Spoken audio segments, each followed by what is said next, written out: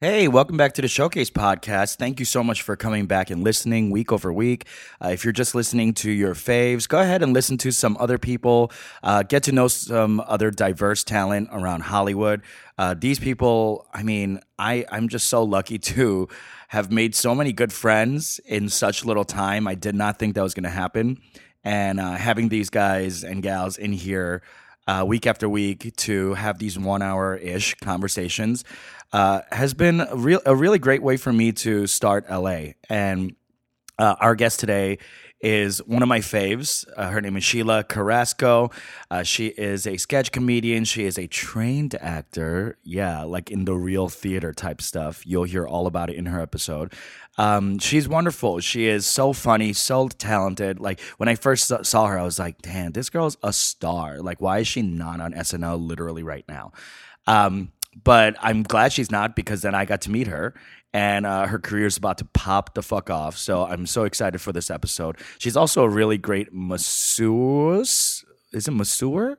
Masseuse? I forget which one's for gender. Who cares? Gender's a spectrum, and it's a social concept. She gives great massages, is what I'm trying to say. And it's not like the dirty type, okay? Calm down. It's like the real, like, hey, let me take care of you. I'm part of your family, and let me rub out these knots, okay? That sounded dirty too. But anyway, thanks for listening. And as always, rate and review on iTunes or wherever you're listening to it. It gives us more visibility, and your favorite people can be heard by other people as well. So thanks so much for listening. And here's the episode. I miss being liked. It's like making love to a dolphin. Then I flick it on my sandwiches for flavor. I'm looking for my dinner. Glad that you and I both identified as a little cum piggy. Mm-hmm. Yeah, after you learned about that. Yeah, I love all the terms that I learned about. In the gay world? Yeah. Yeah. Do you feel like, what are some ones you learned from the gays that you did the process with? This is Sheila Carrasco, by the way. Welcome to the podcast. Hi. Hello. Thank you for having me. I'm so excited to have you here. It's great to be here. It's been a while. It has. Yeah, because we are currently at the end of, Showcase is over. Mm-hmm. So it's been months, and we've learned a lot. You've learned some great new terms. I have. I've learned that I am a cum piggy. I'm greedy for cum, and I just gotta get it in. That's why you and I see eye to eye. From one little swiny pig to another. We have the same needs. Yeah. You know? I forget what the other terms were that I learned. I'm trying to remember. They'll come back to you. They will. Yeah. In life. How fun were the gays? I mean, everyone was fun, but all the gays were very fun. Oh, so fun. You know Steve Slaga from... Yes, from Sunday Company. Okay, so you guys were... So tell everyone what Sunday Company means. Sunday Company, I don't know what it means. It's like the final step in the training at the Groundlings. Groundlings Theater, very famous. They have alumni like Kristen Wiig. Will Ferrell, Maya Rudolph, Pee Wee huge. Herman came out of there. My fave. Paul Rubens, and a bunch of amazing people. Phil Hartman. Jeez, all the huge hitters on SNL. Yeah. Okay. A lot of them. A lot of them came out of Is that Groundlings. what drew you to the Groundlings? Kind of, yeah, actually. Because I never thought I was going to be good at improv. I didn't pursue it in my 20s because I was very much into straight theater. Now, you studied Serious theater. I know, at Harvard. I did. Yeah. Yes. For your MFA. Yes. Very impressive. Thank you. You couldn't get into Yale? You know, I tried. I did. No, I is did that real? I was joking. No. Well, in the theater world, the Yeah. grad school, Yale and NYU Tisch, and then Juilliard, although that's not really a grad program, those are the best. Oh, really? I had no idea. I mean, it's all subjective, but Yeah. that's those are the ones where you could probably get on Broadway out of going to those schools. Wow. It's just See, has I'm lot a of mook. notoriety. Like, I don't know anything about theater. I didn't study it. Like, my high school was a science and technology high school. So Oh, we didn't cool. we had cool stuff like that, but Yeah. like aerospace labs, but we didn't have God. theater. You know what I'm saying? They Jeez. cut like arts programs for science. Right. Yeah. So I came from a totally different background. Well, my high school didn't have too much theater either. We didn't do musical theater. We did some serious theater and stuff, which was fun, but I really kind of got into it because I went to NYU for undergrad. So You did? Oh. Yeah. So Did you go to Tisch I paid undergrad? a lot of money for acting training that now I'm not totally using, but that's okay. Now you realize it's all wigs. It is. It's all. I just want to run around like an idiot and wear wigs. Yeah, Whatever yeah. I said in my CBS interview. Oh no, the red carpet interviews. Those were so awkward. I hated doing awkward. them. I was watching it like, close your mouth, stand up straight. Also, like, did you see my face? I couldn't stop like making faces when people were talking. I was like, what's going on? You can't see my face. That's a stupid thing to do on the radio, but I call this the radio, by the way. Well, this is the radio. Yeah. It feels like it. You're right. Yeah. We're live. We are live, you and I here. Yeah. So, going back to your schooling. Yes. So you went to Tisch undergrad first, lived in New York, and then went straight to Harvard, or it took some time? No, I took some time. When I went to school at NYU, I got very into directing and set design and kind of made that my focus. And then I didn't really know what to do right out of school because I like doing a little bit of everything. Yeah. And so I really spent my first couple of years out of school, just trying to survive in the city and make rent and having like three jobs and stuff. What year were you there? Graduated in 2004. Oh, wow. Okay. So And you... to any casting directors listening, I graduated in 2010. No, I'm kidding. I'm fine with my age. Yeah. I mean, it's too late now. We don't edit this. Good. Good. I see you coming to terms as we speak. Good. Yeah. Yes. The reason I asked, because I think we overlapped. I was in New York 2005 to 2007. Oh, I was still there then. Oh, okay. Yes, I left in 2007. I wasn't doing theater at all, so we probably would not have crossed paths. Maybe not. But that's cool. So you were there. Yeah, and I didn't do too much theater right out of school. I was, just kind of working, and What were you doing? I worked for Balthazar and Pastis, the Keith McNally restaurants. Oh, I was serving, hosting? Reservations. Then I became the reservations manager for a bit. And then I was also working at Om Yoga, which at the time was like the biggest yoga center in New York. Okay. And then it Reservations? closed. No, Appointments? that was actually, yeah, right. Basically, actually front desk. Yeah. Oh, okay. But then I eventually became like weekend manager and then retail manager. And then I was general manager of that place in my final years Climbed there. it. Yeah. And I was even like acting payroll accountant for like all 200 people on the payroll, which I should never have been. But the Damn. company was in turmoil at the very end. Yeah. Financial, or just, it was a great place to work. I loved it. But so I did that, and then a couple other, just like I worked at a flower shop. I was a personal assistant. I was a nanny. Just being young. Everything, yeah. And striving. Striving, and yeah. thriving. I love that. Sending my headshots Isn't in the that so mail romantic? every month, thinking that would get me an Really? agent. Yeah. Oh my God, did Oh the my whole God. thing. Yes. Wow. And you're originally from Chicago? Yes. South side of Chicago, right? That's right. Yeah. Very tough neighborhood. You told me a crazy story about your dad. Yeah. Your dad is a priest? Yes, he's a minister. Methodist minister? So my first 9 years, I actually grew up in a neighborhood called East Chicago, Indiana, which is this neighborhood That's the funniest thing. it's crazy. It's between Gary and Chicago, basically. So it's Wow. on the other side of the border. And everybody that lives there, we all consider ourselves Chicagoans, but it's in Indiana. And it was so it was funny. kind of a rough neighborhood. I mean, as a kid, I didn't see it, but I've heard all these stories later. Like one time, this guy from a gang came up and was there to like deliver my dad a message, basically, which was like, to do him in for calling the cops on all the drug deals in the alley all the time. Yeah. And he saw all of us playing in the front room and stuff and realized it was a minister Had because to our change of house heart. was right next door to the church too. Yeah, Because we yeah. lived in the church house. And I think he was just like, I can't do this. So he took my dad down the block and explained to him what he was supposed to do. And was like, Wow. you can't call the cops on us. And basically also like, it wasn't doing anything anyway because the cops were corrupt. So it was all fine. And Right. Anyway, it all worked weird out. things Yeah, like yeah. that. But And- still, that moment of heart, a change of heart. Yeah.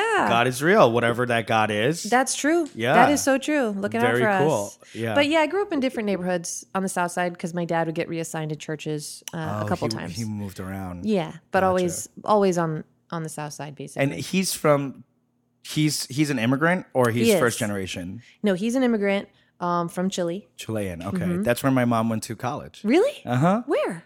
I don't know the name of it, but my mom and my dad met in Paraguay. Wow. Yeah, I'm almost Paraguayan, like by a year. Like they they got married and then moved to New York and had me in Flushing, Queens.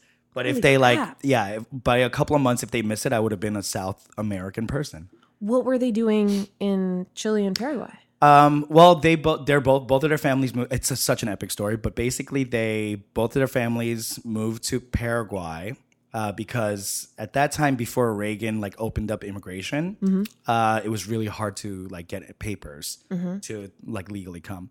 And there wasn't anyone like sponsoring them or anything, so they were just kind of like on their own. So, but South America had a lot of immigration open because they were like, come here and like bring your money from your homeland and like and infuse it into our economy and stuff like that. Right. So like they brought their everything to Paraguay, and they had two like what back in the day in the 70s would be like a pre-Radio Shack. You know what I'm saying? They fixed VCRs and stuff like that. You know, like an electronics store. Sure. They both had an electronics store on the same street, and they were like rivals, and they hated each other. Oh my God! It was like truly like Romeo and Juliet. This needs to be a movie. I know. I'm writing or a pilot, it, or a musical. Yeah, right. It's a classic story, and it's like very sad and tragic. But my mom, they both lived in Paraguay, and my mom was going to school in Chile before she met my dad. And then she had to drop out because he's a bad influence. What years was she in Chile? 79, I think. Okay, got it. So it wasn't as crazy as it was, after the overthrow in 73. I was just thinking about that. Was there an overthrow? I know nothing about that. In 70, my parents left in 1973 with my brother because the overthrow. Actually, they escaped the overthrow by 2 weeks. Wow. There was a military coup? There was, yeah. Pinochet. He was a dictator for 18 years. This is so interesting. Yeah. Tons of people disappeared and, word disappeared kind of thing. And my dad was a social activist. And so it was a good thing they left when they did. Yeah. And then was he also in the ministry there or? He was involved. Yes. But when he came to the States, he and my mom got scholarships for seminary. And that's when he officially became a minister. And it actually protected him from being like, extradited back to Chile. And, yeah. Wow. But it was rough. Yeah, that was a rough time to be there. So I'm glad she kind of was there a little later. And yeah, I think she was there like tail end of 70s, maybe 80. Cool. Yeah. Wow, that's so cool. Insane. But anyway, that story really like resonates with me because they all came to America through the church. Really? Yeah, and they were like the churches in Queens were helping people come and saying like they work for the church or whatever, and like they didn't, but like they would like fake papers and stuff and then like get people visas and green cards and stuff like that. Yeah, I didn't know that. So the Korean church community is really big on sponsoring the diaspora from South America to New York and LA and all that. That's incredible. I mean, my parents they've been to Korea a couple times with the Methodist church because it's super active there. Yeah. That I had no idea. Yeah. Wow. That's cool. Well, I'm glad we're here. Yeah, I'm really glad we made it to America. Wearing wigs and glass costumes. I'm making them so proud. That's what this comes down to is that, all that work was worth it.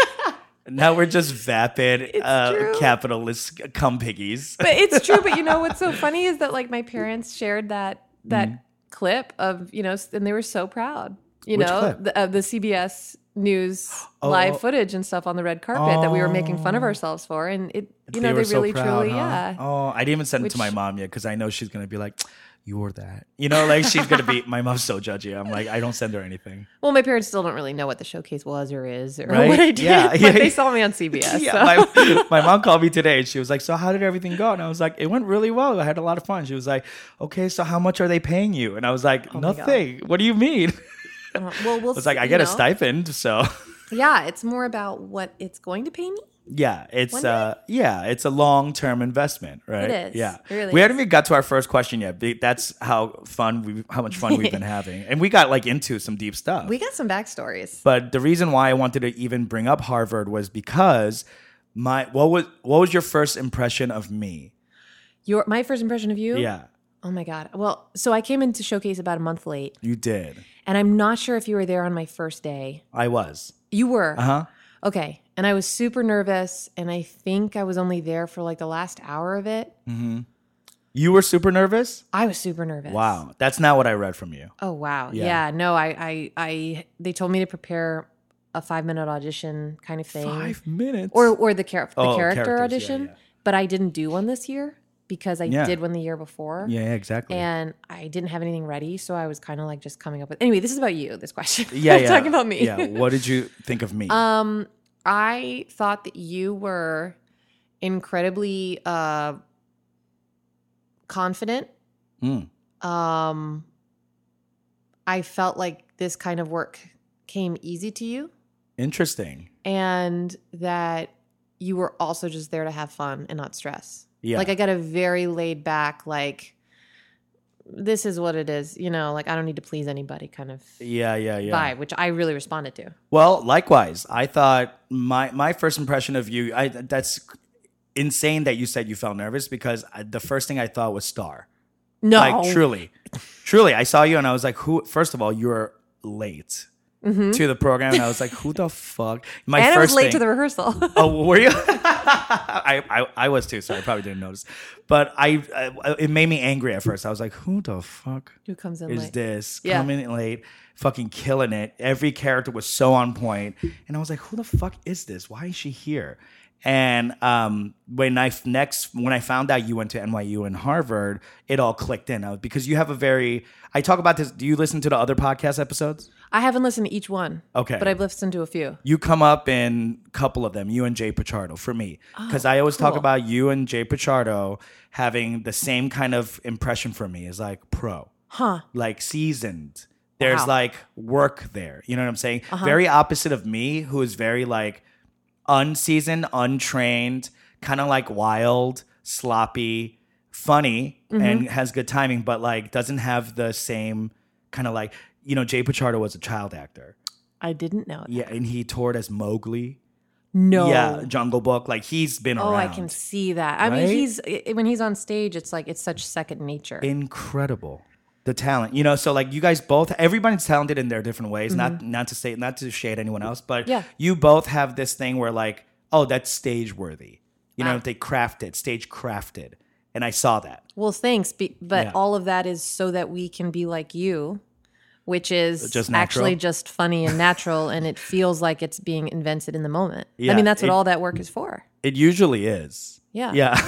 That's why it's hard for me to apply the work because I'm like, I don't know what I'm doing. Like, I'm just trying to be, I know when I'm funny. Right. So that's all, and that's hard to tell a producer. Like, hey, just trust me. Like, say action and I'll get it. Like, you'll get me. But like, what a risk to be taking with someone as opposed to someone like you and Jay who have your work, you have your craft, you have your honing, like you have your way entree into it and out of it. You know what I'm saying? You know exactly what you're doing. You know what I'm saying? Right. And Jay and I had this conversation, I think, not the last day, but the Wednesday before our break, and we got really drunk, and I was like, I love you. I have a talent crush on you. And he was like, me too. And we both were saying how I was so envious of his skill and craft and all that. And he was envious how like, because he was like, I feel like a hack. I'm just doing a thing, but you yourself are funny. And that's where I want to be. And it was such a nice moment of like, oh, I envy that you can do that and I can't. But how cool that like we know what we still have to work on. Yeah. And we also can hear like, oh, but I have other things that like can come naturally to me. And I don't know. I'm starting to like be more at peace with that. I think at first I was very like, But see, I think you do have all those natural instincts. I think that they just come to you. Like, you know what you're doing on stage. Yeah. You know, and for me, a lot of my training, which I think was kind of me going out and signing up for all this training because I didn't know what else to do, you know, and how else to pursue a career. Sure. I think a lot of it has gotten in my way. And a lot of what improv and sketch has taught me is to forget about all of it and to go with what I think is funny. And the only way I'm going to channel what I think is funny is to fully be in the moment and not give a shit. You know? Yes, absolutely. That's. I guess we're talking the same thing. Yeah. We're all trying to get to that full presence on stage, whatever way into it we do. Yeah. Yeah, exactly. It's true. And I think growing up as a preacher's kid has it instilled a lot of behavioral things in me that I'm still trying to undo as a comedian. You know how to act. There's a gold mine for character watching growing up. The kinds of people that go to church every Sunday, you know, and and are, you know, and everything. But at the same time, I think being good and proper. That's gotten interesting in you my way. say that. Me too. And I feel like my life's work is unwiring that as well, and letting go and being playful. Yeah. And giving myself permission to be playful and have fun and feel joy. You know, like, because everything's so repressed for so long. That for me at least, like, because I grew up in the church as well, and I was like, you know, in a immigrant family, so I was in the closet for so long. Right. So I'm when I started comedy is when I came out, and I like it's been a complete unwiring process, or like shedding, if you will. Yeah. Like all that stuff that you had to like build up for like your environment or your, you know, whatever you need to do to survive around your area. Absolutely. That's so interesting that you say that.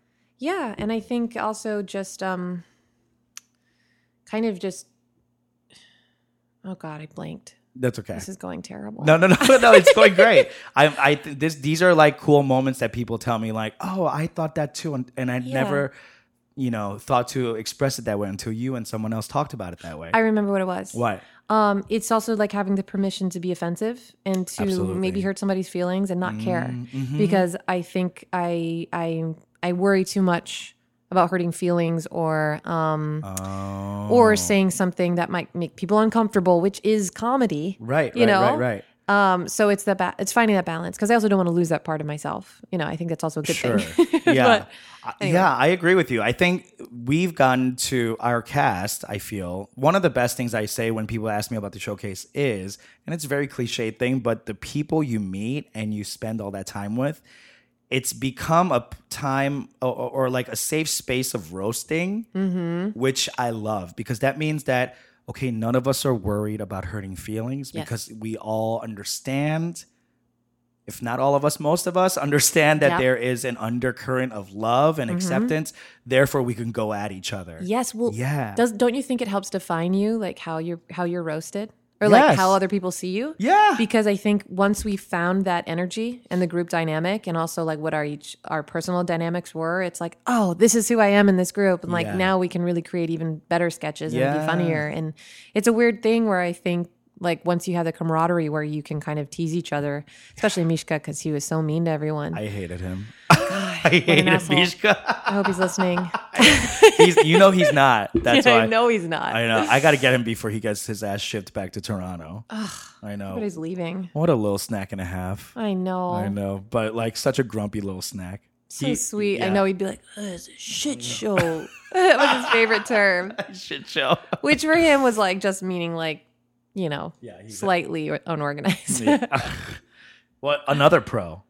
Yeah. Yeah, another pro. Truly. I usually don't think about him because I don't think about him as like a comedian first, but like I think I see you as comedian first. Oh, thanks. Yeah. I don't know if that's something you like to wear, but you have a very like, you're just like made for character work. Thanks. Yeah, you're very like, if someone was saying like, I think Steve or someone on the other side when we do our scene, what would you do? And when you go and like ask those people like, oh my God, you guys have been, doing this for fake the whole time. Like someone was like, damn, it's scary how committed Sheila is. When she comes up to us, I'm like, yeah, you don't blink. Like that's you are, you're in it to win it. That's what I love to do. I mean, that's why I love sketch, is because you can kind of fully invest in it and become the character. And I think for me, I do want to be considered a comedian. In the acting world, I'm a comedian. And then in the comedy world, at times I've been pinpointed as more of an actress. And I think it's because I like to find comedy from committing to behavior. Yeah. And finding comedy in just how it rests in my body, how I react to things, how I get emotional. And a lot of comedians are more about the jokes or whatever, which is just as important. But I just think there's different kinds of comedy. So that's nice to hear. Thanks. Very cool. Yeah. What was this process like for you? Was this something that you had kind of gone through before, like a program like this? It was similar to Sunday Company in some ways. So back to what Sunday Company is. Yes. For anybody that doesn't know, because I never finished saying that. It's a final level at the Groundlings School. And you do a new show every week, every Sunday night. So as all the performers are also writers. And you can't get a character in the show unless you write it. So you have to be a writer, which is really fun. And I learned a lot. And you're pitching every single Wednesday night until sometimes 1 a.m. And then you're doing a new show every Sunday night. And so you only tech it and you only rehearse it on Sundays. You do rewrites like Fridays, costume shop Saturdays. And throughout the week, you're supposed to be writing for the next pitch night because it never stops. Wow. So it's great. It's great training for like an SNL type thing. It is. Yeah. It's similar to SNL, especially because you have to write for yourself. So it's double whatever that is for some people. And it's also nonstop. So every 6 months they vote on whether you get extended. And I did the full 3 rounds of 6 months. So I did it for a year and a half. Oh, okay. With Colin Murphy and Leslie Ann Huff and Steve Slogoff. I did a 6 months with him. Hacks. I know, right? I don't know. Man, those guys. And Kelsey Roberts. The worst of them all. Yeah. Oh, God. What a wonderful company to be in. Wonderful. Yeah. I mean, just like in Those are all, this, I made incredible relationships. And that was the takeaway from that place. Because, it wasn't perfect, but it was great. Sure. I found my dream rep. It was an awesome experience. But coming out of it, I kind of felt like bulletproof. God, I can go through anything. Amazing. And then I came into this process, which is slightly different. Like I came in like, oh my God, how are we pitching for 4 months for one 1-hour show? How are we going to rehearse for a month in January for one 1-hour show? Yeah. I was like, I've never experienced that. We would do a new show every week with 1 day of rehearsal. Yeah. So I came into it a little like, okay, how hard could this be? But what I didn't realize was how polished the end result was going to be and how much thought went into showcasing everyone. Yes, and their specific talents. Yes. Nobody looked bad, and that's the danger in having too much stage time, in doing sketches that aren't really totally ready. All those little holes is all people need to go, okay, well, what's special Not about yet. them, right? Yeah, exactly. Which can happen to anybody. It doesn't matter how good you are. I agree with you. I think this showcase was very polished. And even considering that our directors changed in the middle of it. Yeah. So with that even being said, and them, they had a little bit of, getting to know the process time, and they had their learning curve as well. As do the writers. As did the big learning curve there. I mean, we had like infinite pitch circles. It was crazy for a while. Yeah. I was very emotional through this, although I've gone through a process similar to this at Second City, where it's a process you do with only six people, and we do it for 14 weeks, and we improvise in front of a live audience. A third act, we build a show through a third act. That's so cool. It's very cool, but it's also kind of biased because A, who's staying at the third act, and B, like who are your people? Like how drunk are they at that point? Sure. Because we're doing like a cabaret type show. So like it is a very cool process, but a lot of it is like kind of messed up through like the clientele and stuff like that. Right. But overall, an amazing process. So I thought I was going to be bulletproof too. So, and I came in like, this is fucking easy peasy. Come on. I'm from Second City. And I came in and I was like, whoa, what the? Whoa. I was overwhelmed. They expect you to pitch it like on your feet and sell it, which in Sunday you just cold read pitches and they get the idea, you know? And in this, it was like one shot. Yeah. And then there's a table of judges. Panel. A panel. It felt like American Idol over and over again. It did. I know. And some weeks you're in, some weeks you're out. Yeah, exactly. Most of the weeks I was out. Like there were weeks where like I would have no sketches in, or no sketches would feature me. So I would just not go in. And I don't think anyone ever really knew. And it didn't matter in the end. I feel like it did not. When people didn't have stuff and when they didn't, because all you needed was going into January with 2 or 3. Yeah, if that, just fabulous strong pieces. Showcases. Yeah. Kind of made it easier to decide. Yeah, absolutely. But I do think, this process was a lot harder than I thought it was going to be. A lot of it was because in Groundlings, and the way I'd learned to write sketch and preferred to write sketch, or thought it was the best way to write it, was writing a 5-minute slow burn. This is the character sitting at a table, an intimate scene with all these character nuances. And then, at first I really balked it, like, it's got to be 2 minutes. It's got to be shorter. Yeah. It's got to be physical. It's got to be big. We got to know what the joke is in the first 30 seconds. Yeah. And I was like, ugh. Right? Didn't it make you feel like, ugh, I didn't sign up for this? Yeah. I mean, I knew that's what it was, but I wanted to fight it anyway. Yeah. Me too. But I'm so thankful for that. And I'm so thankful for learning how to do this. I feel like we're so much more equipped to like work on a network level. Yes. And the fact that like, I think you and I probably came into this thinking like we really want to put on a good sketch show. Yeah. But that's not what this is. This is a good showcase of sketches. Exactly. Yeah. And that's why like a lot of people came up to me and said, I really love the transitions. I loved how tight it was. Yes. Nothing hung. You got the joke, you got out. You saw the person doing the joke, 1 or 2 beats, and then got out of it. Instead of like beginning, middle, end. How does it turn? How does it, like how does it resolve at the end? Like none of that was needed. It was like, you want to be left wanting more. Exactly. And you're so right about it really being a showcase, because it's also not a thing where everybody gets to show how much range they have. That's also not the point either. Yeah. It's we want to go in a pilot season and go, oh, I know what that guy can cast do. in. Yeah. I think. I mean, I cried during the showcase rehearsals. You did? During the January. Yeah. I came home. I didn't do it in front of people. No, I would never. Why was that?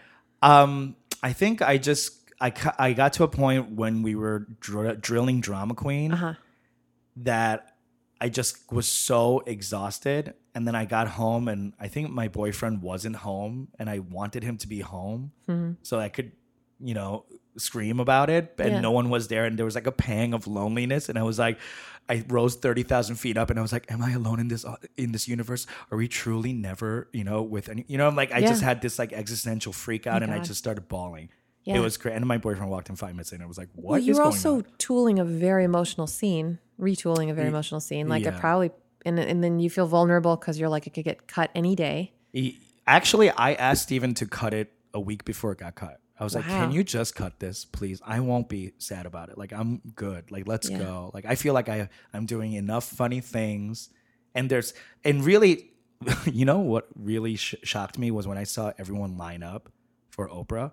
And I was like, there's a lot of us. There's so many. There's so many of us. You don't think that because you're in your everyday rehearsal process, you're in with your scene partners and then you're either in your like dressing rooms or like in compartmentalized areas with cast members. Yeah. But once you see all of us on stage, you're like, how did this doesn't it seem miraculous? Absolutely. No, I feel like if I were to say how it felt like there were a dozen of us. Yeah. And then when I actually had to start counting people, I was like, oh my God. Yeah, especially when we try to tag each other on Instagram. It takes forever. It's you're a like, nightmare. Fuck, and you can only tag up to 20 and you're like, I'm not done. It's like head writers, I'm not going to put them in. Yeah. When's the last time you cried? Oh, I think it was this month. I'm trying to remember. I think it was during showcase rehearsal. Oh, it was when I couldn't sleep one night. Oh, it's that. I get emotional. Like, exhausted? I was exhausted from the week because I'm a little baby and I'm not used to waking up at 7 a.m. And I was so in my head. And you had to drive from Santa Monica. There was some day we were at rehearsal and things felt kind of toxic. Like everybody felt a little bit in a bad mood. I remember that day. It was like a horrible run through. Yeah. And then Steven came up and was like, everything was great.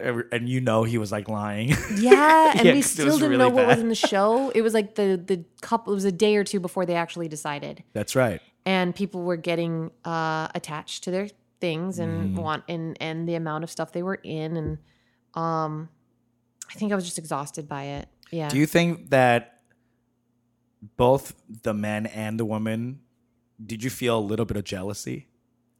Jealousy between men and women? Or? No, from them to you, whether it's a woman or a man. To me? Yeah. I felt conscious of being in a lot. Yeah. It was weird because the week before... You had a great showcase. Thank you. I ended up... It's weird because the show goes and you don't actually feel like you're in that much, but just being in 5 things is a lot with 20 people in a 50-minute show. But here's what. Sure, yes, but 5 out of 24 sketches, that's not that much. It's not that much. And also, again, I'm going to go back to you and Pichardo. Like, you guys had smaller roles in some scenes, but you stole those moments. You know what I'm saying? I think that's why you showcased really well. Thanks. Not the number of features. Sure, you had some like great showcase things. Right. But like, I think what speaks more is when you're in a smaller role, like when you're the mom and the stepmom, that like little moment when you're like, with dignity, girls. I love that moment. And you're like really owning, because that's your moment. Right. And when Tessiana, when she does the like, blah, blah, blah, Chevy commercial, take 2, God. boom. One of the funniest parts in the whole show. Huge laughter. And it's a tiny part, but she like steps out, takes it, kills it, and then gets back. Yeah. And I love that, like, there were those moments for those smaller parts. And Yes. like, I think that really like topped your showcase for me as someone who's watching on the sidelines being jealous. Like, I was like, I think I was it's funny, the week before I wasn't sure if I would get 2 featured sketches in, and I didn't feel like I was in that much. It was before I'd been cast as the stepmother, and then I wasn't in Brianna's sketch anymore. So I felt a little Look bit at Me more, Now? like Okay. for a week or two I wasn't in that. So I felt a little bit more on the sidelines, and then the next week casting kind of shifted. And all of a sudden I became very self-conscious about it because of course I wanted it. You know, I wanted more stage time. We but all how do. could you not be? But a lot of There's that energy of like execs coming in, who and who's showing up, blah blah, and then people start acting like on their crazy levels, Right. You know, and we're all actors, so like we have a very high capacity of do. crazy, you know. So like Right. that was real. But you know, I have to. It's not that I needed more stage time in order to show that I was good or whatever, like everybody. But I do think in a casting way, I think I don't necessarily have. This is going to sound weird, but I don't know that I have a type. Like I think I've gotten in trouble in the past, like in my 20s, all my 20s and my early 30s. It was like, what are you? Like it comedically. I think commercially I'm cast as like the young mom or whatever like that. But Sure. comedically I don't know. Like Like, what's your Brianna to role? me is someone that is so specific that no one else could be. You know, I can see her exactly Just what make part a clown. she'd play on like every single show, you know? Right. And just unique. Like for me, I'm like, well, I'm brunette and, you know, quirky, but you know, but I have these characters that I like to play. So for me, I tried to look at it once I was trying to go, okay, well, I'm in a couple things more than other people, and I wanted to start feeling bad for that or saying I don't need to be in this. But then I was like, you know what, I might need this to just say my strength is versatility. You know, Yeah, so let's own it that absolutely because is. I don't know what that means in a casting world at all, but it's It what means I you do. can knock out whatever the fuck part they give you. That's what Yeah. it means, Right. you know. And I think you showed hope. it for sure. Thank you. Yeah. It was lovely to watch you work. And like, you're such a like, you're very like calm, collected, like queen energy when it comes to like that green room. I feel like the green room can get very like, like up and everyone's like Sure. into each other and people are like counting sketches. Like it can get rough, but Right. I want to commend you because I feel like, you know, what you said about me before, kind of like, all right, I'm just relaxed. I'm just going to come in and do this shit and go. Like, I love that. And I appreciated that about you. Oh, thanks. And I think And same to maybe you. some of that has to do with the fact that like you also couldn't bullshit too much because you had to drive all the way back west to your gorgeous husband. I mean, talk Yeah. about snack. What a snack. He What was always waiting for me. I had to get home. He came to multiple shows. He did. Yeah, it's such a dreamboat. Yeah. How did you guys meet? We met at grad school. Oh, At he Harvard. was He was at in the Harvard. same program. Oh my He's an actor. God, he's an actor. Yep. And I remember okay, that meeting makes him. sense because he has like a sparkle in his He eye. does. He I know. does, And yeah. but he's also an amazing tutor. And he started a tutoring company out here, and he works with Oh. kids, and he's really Oh, cares he's about good with education. kids, too. He's amazing Oh, with God. kids. And doesn't he play he's music? Brilliant. And he plays music, but just for fun. He writes poetry. He like started a novel just for fun, because this is why we work well together. He's not results oriented, and he's not particularly competitive or ambitious. So for him, it's more about the process, the creative process being fulfilling.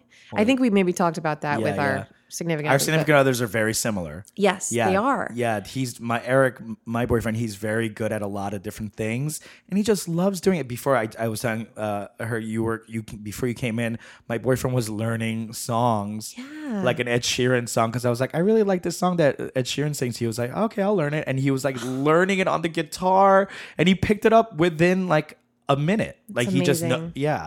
insane. Like It's the I sexiest love thing. It's so sexy. And isn't it amazing that stuff that we can't do? Yeah. So we like admire it, you know? Sure. And it's like, Because if I could do it, I'd be doing it. yeah, exactly. I'd try. Oh my God. Now you guys have been married for how long now? 5 years. 5 years. Together for 10. Wow. Yeah. Together for 5 years. So you clearly have a great thing going. Mm-hmm. How did you know, who taught you how to love? My parents have a really wonderful marriage. They really do. I mean, they're codependent. Were and they should affectionate? Yes. My dad is very adoring of my mother, and my mother is very nurturing and extremely does everything for everyone, and they just always take care of each other. And they argued all the time when I was a kid, but I never had that sense of, I was never scared of that, you know? And they just, we were a very strong family unit. We had like every meal together. You know, we went to each other's. So it's your parents, any siblings? 3 siblings. 3 siblings. Yeah, I'm the youngest of 4. Whoa. Okay. Boys and girls? Yeah, 1 boy, 3 girls. Oh, wow. Okay. Yeah. Nice. And I think because we moved around and lived in church houses, it also helped keep us all together. And then we shuttled into school for the most part where we went to school. And we never lived in the neighborhood that we went to school in. So I think we were each other's best friends as well. Yeah. And even though I live far from my family, like I was telling you, and I'm not the best aunt, we love each other like very deeply. Amazing. And we're very close. So do you still go to church? I don't. Do you miss it? Sometimes. I think about going out here. Honestly, the last couple of years have been so crazy. I keep saying I'm going to go. I miss the sense of community and I miss it. the hour of introspection. Yeah. You know? And I don't miss the religion or the doctrine so much, but I do miss that spirituality, community, kind of feeling small and insignificant, because like so much of our day lives are trying to boast that we are significant and we should be put on something, or, you know, like you should cast me in this. I can do this. And it's a lot of like feigned confidence, but like it's nice to just let that all go and just be like tiny. Well, and church is a cool place to meet people that do all kinds of different things. And you're out of that world and you're like, oh, I don't, you know, I'm not, this isn't an acting workshop, a casting workshop. This is like, you know, this person's a teacher, whatever. Yeah, it's not an improv class. Yeah.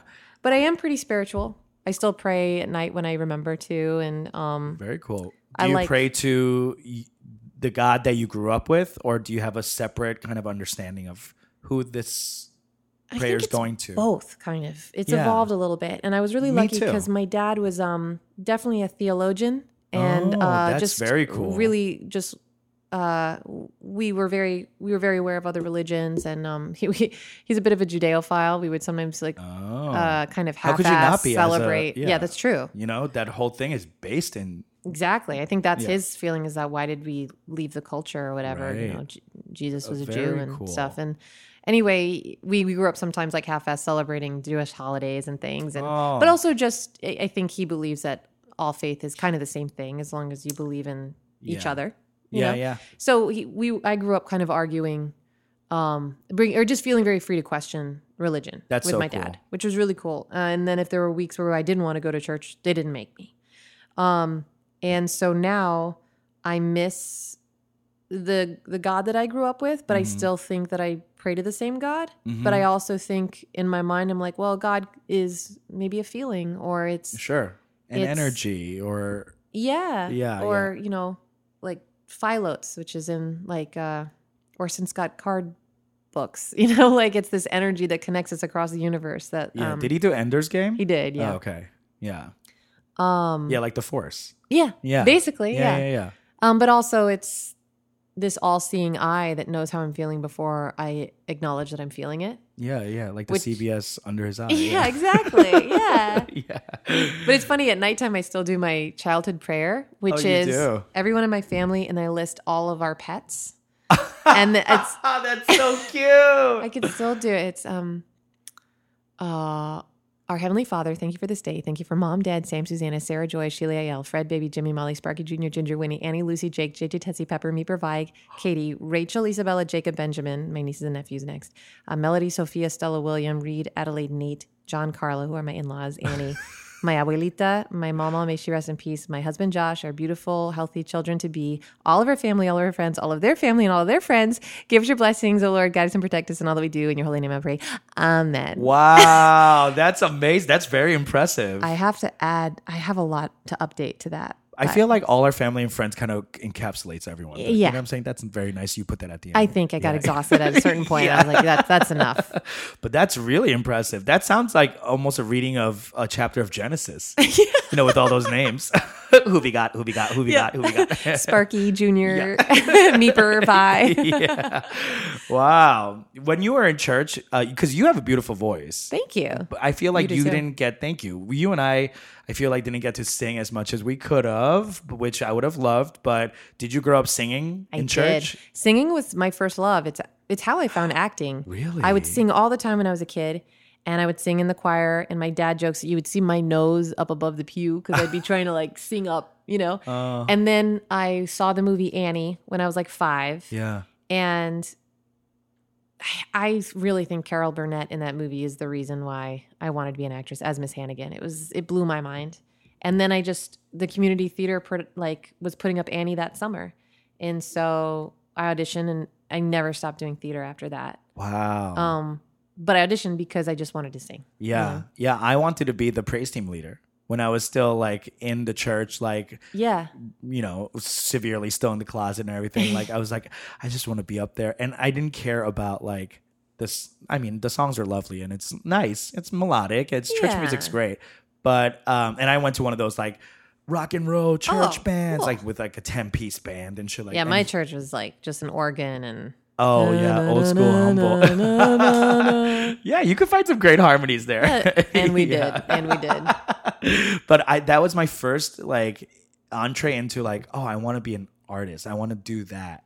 Well, And I church was is like- very similar to theater. Yeah, very much so. Yeah, all the drama, all the politics, it's all the same. When's the last time you were inspired by another artist? Oh, I mean, all last week in Showcase. For sure. I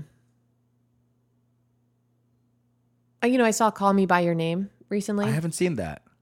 It's beautiful, and I always judge a movie if I really thought a movie was good by if I can forget that I'm watching a movie. Because sometimes I can see the pieces and go, okay, well, I see how this works. End of Act 2. Yeah. Yeah, but I really loved the lead actor in it. I really believed he was a real kid living in Italy in the 80s, and it inspired me because I was like, I'm sure he did all the work and everything, but at the end of the day, he was just living on camera, And that's what I try to remember to do because I come from a very polished, trained background. Yeah. And it reminds me to go, okay, just breathe, just listen, and I thought he was really great.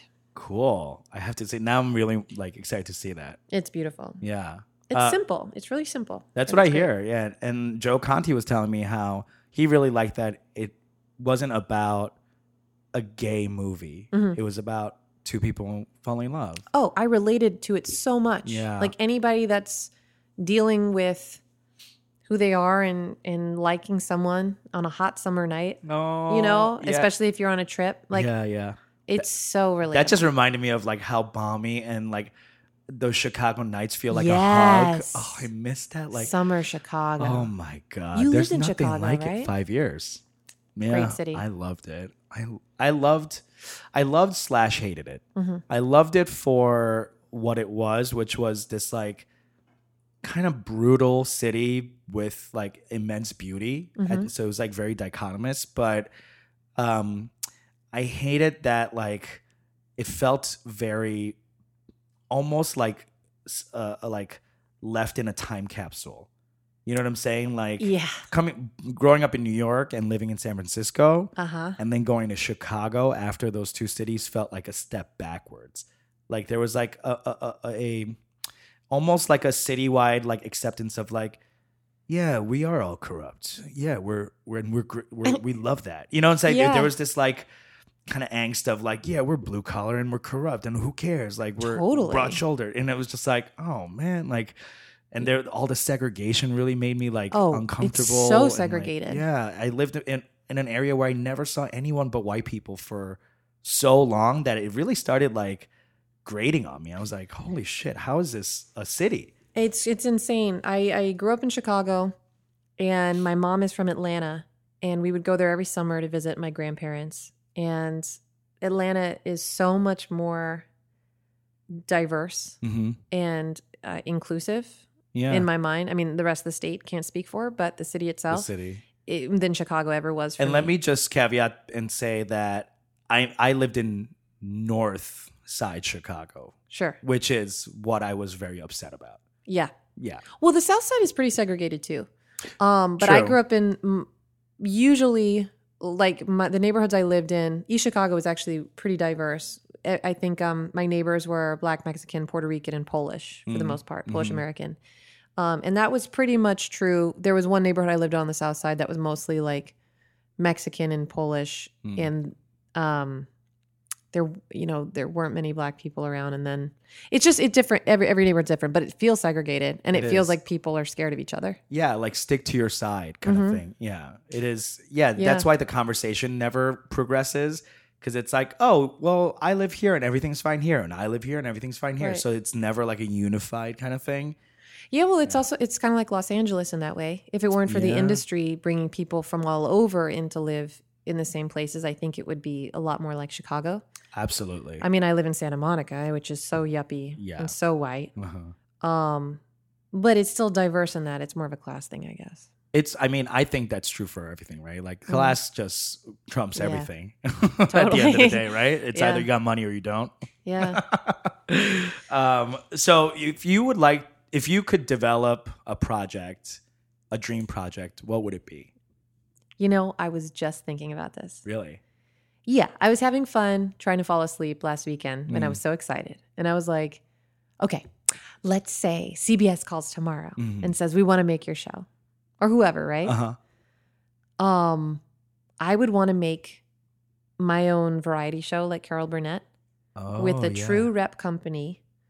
Meaning it would be like maybe 6 to 8 really solid, amazing actors.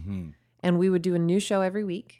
But it wouldn't be like SNL. There'd be no cue cards. We'd do it like Carol Burnett did, where you fully memorized and rehearsed sketches. And sometimes the sketches block it all out. Yes, and sometimes sketches took weeks to get to the place where they were ready to be produced. Like it wouldn't be a weekly thing. Things could be worked on throughout, Cool.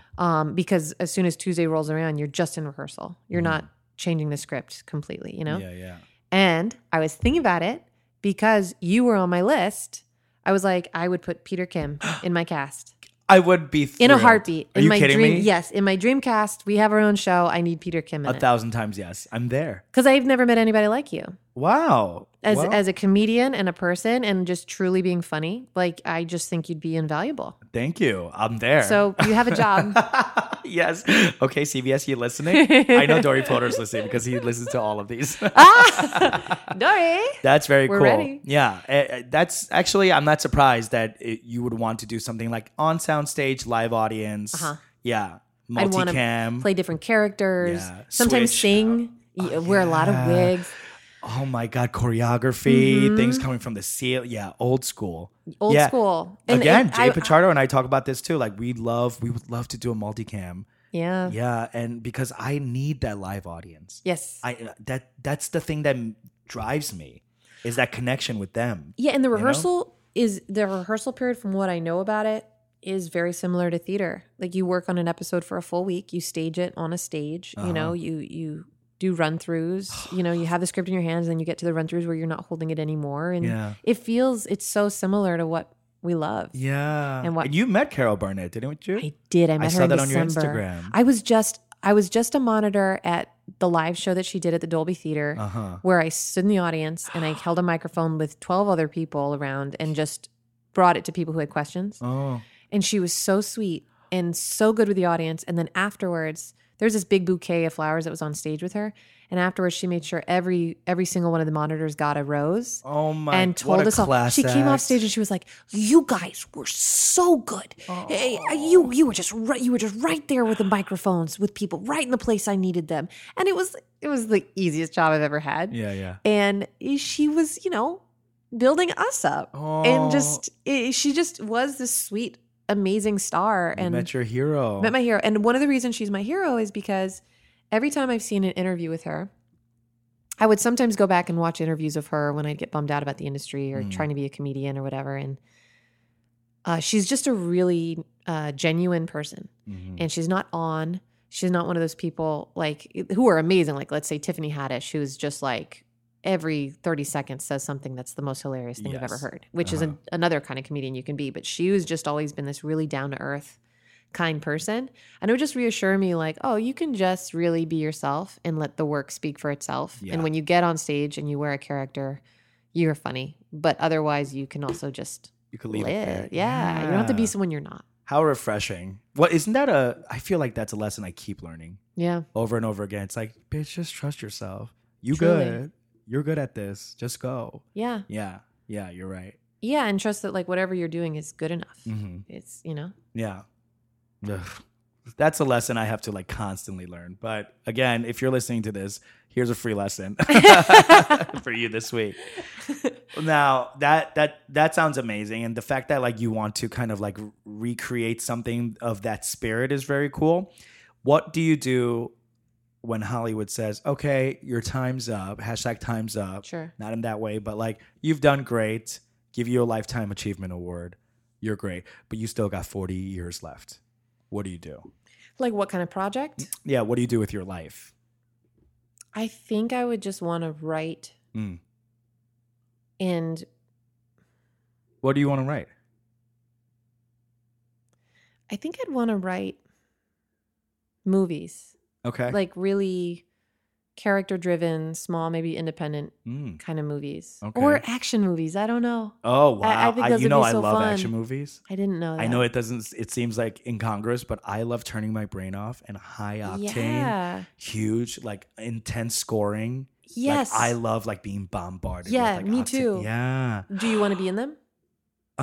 Maybe as like a little like side character role, like Yeah. just like a funny guy, but like I wouldn't want to do any of my own stunts. Sure. I don't want to be like around smoke or like, you know what I'm saying? Like I like the fantasy of that. I Yeah. don't want to feel like my life's in danger. You know what I'm saying? Yeah. Like I don't like there's some actors that like Tom Cruise, like I want to do everything and like hang from a cliff. I'm like, no way. I could not and do not wish to at all. Yeah, But I love that's watching fair. them. I do love the watching thrill. them too. You want to be in them? Yeah, or like be a superhero or do something that's like not Ooh. comedy and just be like. Do you remember how many super times you played serious. Wonder Woman? Yeah. I wore that costume one day and then I was like, can you wear your Wonder Woman costume tomorrow? I know, for like 3 weeks you were Wonder Woman in every sketch. I mean, You I look wanted... amazing in it because you have that same like Gal what's her name? Gal Gadot? Gal Gadot. Yeah, like big eyes, brown hair, you know, like statuesque, you know, like you guys have a very similar look. Yeah, so I mean, you could have played it, but Thank you. are you glad that you didn't? I am. I think I just Yeah. wanted to picture that to make it feel like that costume was worth Worth buying, doing it? you know? get that. I played Lara Croft, which was fun. Oh, yeah, That that's was right. fun. There's a new You one did a coming. lot of Kim Jong Kim, Un. yeah, Kim Yeah. Jong-un. I remember before Rick was fired, he came up to me at the snack time. He was like, and he slapped me on my back, like not hard, but like he just like, Yeah. and he was like, "We gotta find you something for Kim Jong-un." And I was like, we don't need to. Like, I could do other stuff. And then when the new director Stephen and Grace came in, and I was doing Kim Jong-un, and I was just like tanking it. I was like blowing it, obviously, because I was just like, I hate this. And because like you didn't see my audition because you came later, but I Right. came later, like 1 week later. Oh, okay. So everyone did their audition, and I didn't know I was supposed to do an audition, and I didn't do one this year. And You same didn't? thing I did last year. Yeah. Yes. And Oh, then, right. So- and then it didn't work out, and then like I came back this year. Right. So they were like, "Oh, go up and do your." Kenan was like, "You're gonna do your audition." I was like, "What? What audition? I have nothing." So I just like kind of started going into my stand up, and in my stand up I do a couple of characters. So I just started like, and one of the characters is Kim Jong Un coming out of the closet, because like that's the bit, is that like if he came out of the closet, then everyone have to come out of the closet, and it's him like making everyone say that That's they're gay. hilarious. And they took that and they were like, "Let's run with it." So Sure. when Grace and Steven came in, they were like, "Do you enjoy doing this?" And I was like, "No." And they were like, "Okay, then you never have to do it again." Ugh, And I love really, them. I felt such a relief. And I was like, "You see me, you finally," like, they looked at me like they want to be looked at like actors, you Yeah. know, like people, performers, not like, "Oh, you're an avatar for this character," for, you know, and just go out there and sell this thing. Like, Right. you know, like, and it felt more personal this year. And that shift was real. It and, really, and I truly- really want to say kudos to them. Absolutely. And Yeah. I'm just so glad we did it this year and everything that happened. Right? I It was the right time. They were amazing too, Stephen and Grace. Stephen came up to me like a week or two in from him being there and was like, "I just want you to know, I know we generally said don't play things that you wouldn't be cast in, but he's like, that's not always true in general for everyone. He was like, and for you, I think that like you're really strong when you play crazy old ladies. So just go crazy. Go for it. Yeah. And I appreciated that so much because I felt seen for not playing me, you know, playing the opposite. And like, it made me go, phew. Cause so I auditioned for the showcase 3 years in a row. The first year I got a call back. I don't think I got any feedback, but it was my first year auditioning. I was just happy to get a call back. And I knew that it would take some time to get in. Yeah. Second year, my manager was told at the time that I wasn't ethnic enough, which I wasn't totally surprised by.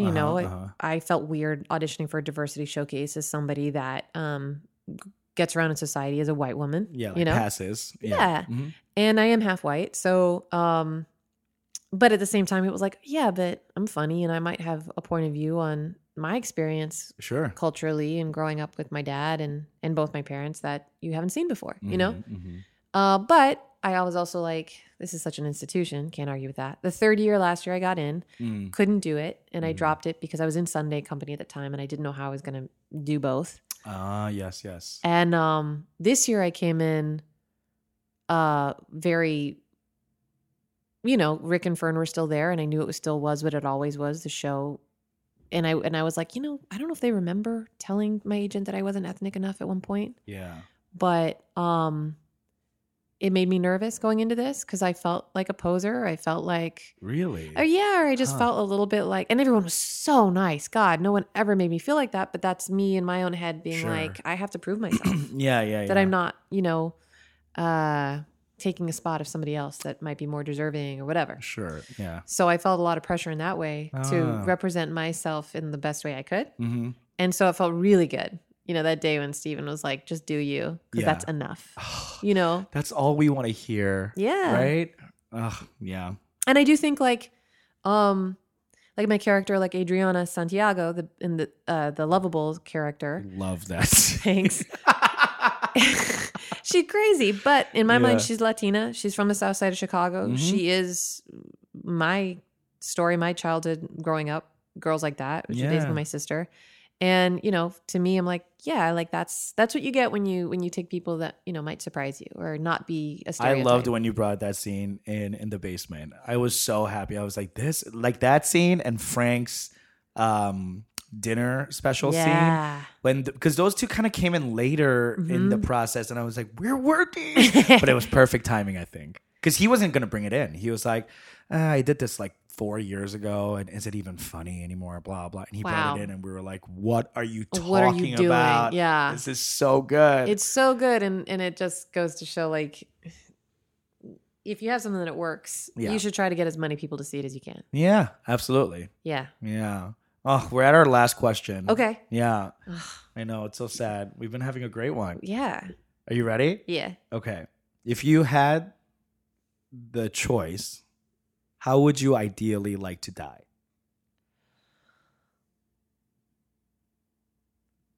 I'm sure it's cliche, but I would say at 105 years old. Mm-hmm. It's not cliche, actually, because I asked this same question to everyone, and almost every answer has been different. Wow. Yeah. You would think people are like, I don't want to die. You know what I'm saying? Yeah. No, everyone had like a different, very specific, different answer.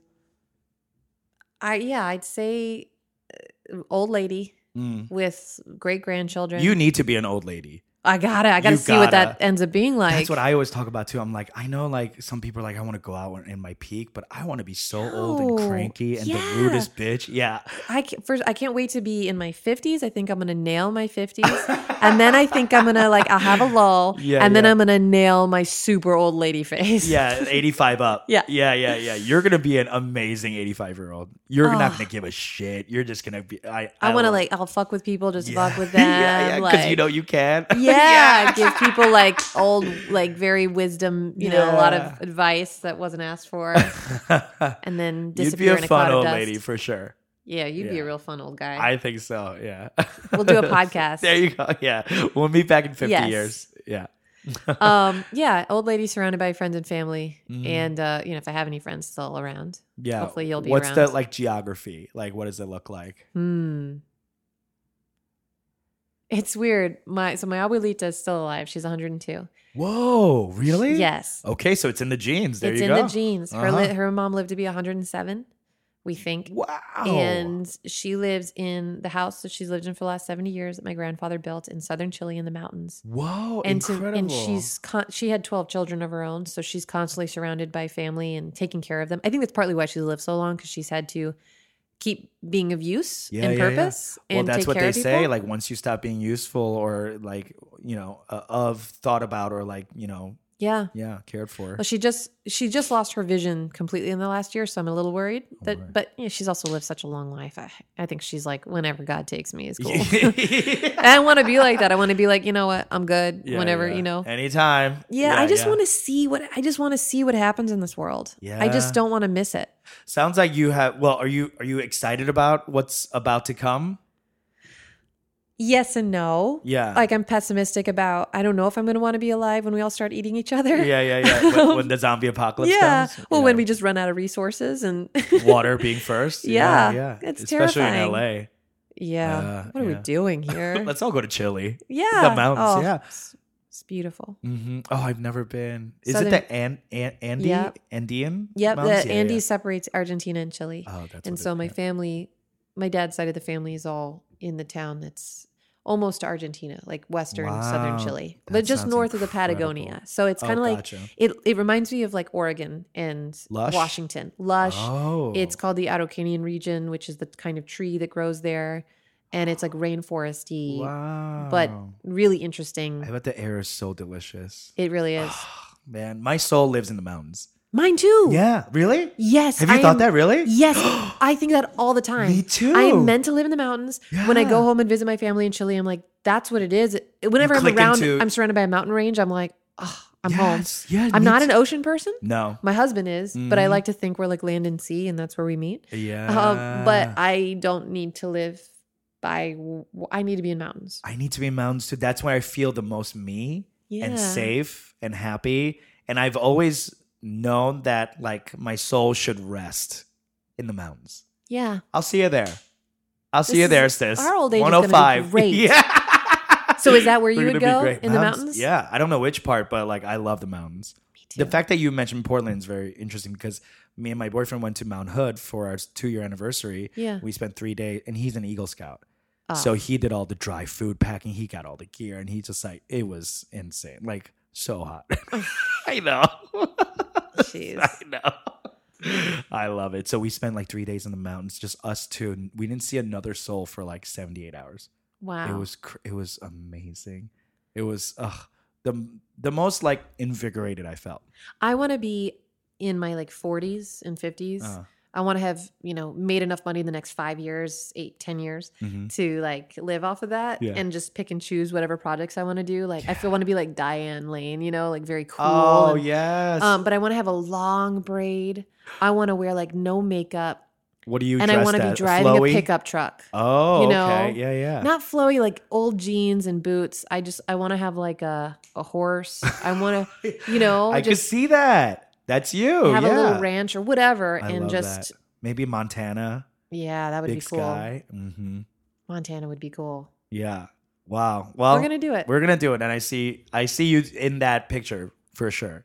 Thank you. That's awesome. Well, thank you for doing this. Did you have fun? I really did. Yeah, I got to know you very well. I love doing these because I get to know people in such a like intimate way that we would never do in like a group setting or something like that. So I appreciate it. Thank you for coming. Thank you for having me. And I'm so excited for what happens next. I know. Showcase is done. Yeah. Who knows what's going to happen? I know. really feel... I don't know exactly what's going to happen, but I feel good things. Me too. There's a positive, momentous energy happening. And a lot of that is thanks to just the vibe we had this whole time. It was Absolutely. very positive. Yeah. Cool. All right. Thank you very much. Thank you. I miss being liked. It's like making love to a dolphin. Then I flick it on my sandwiches for flavor. I'm looking for my dinner.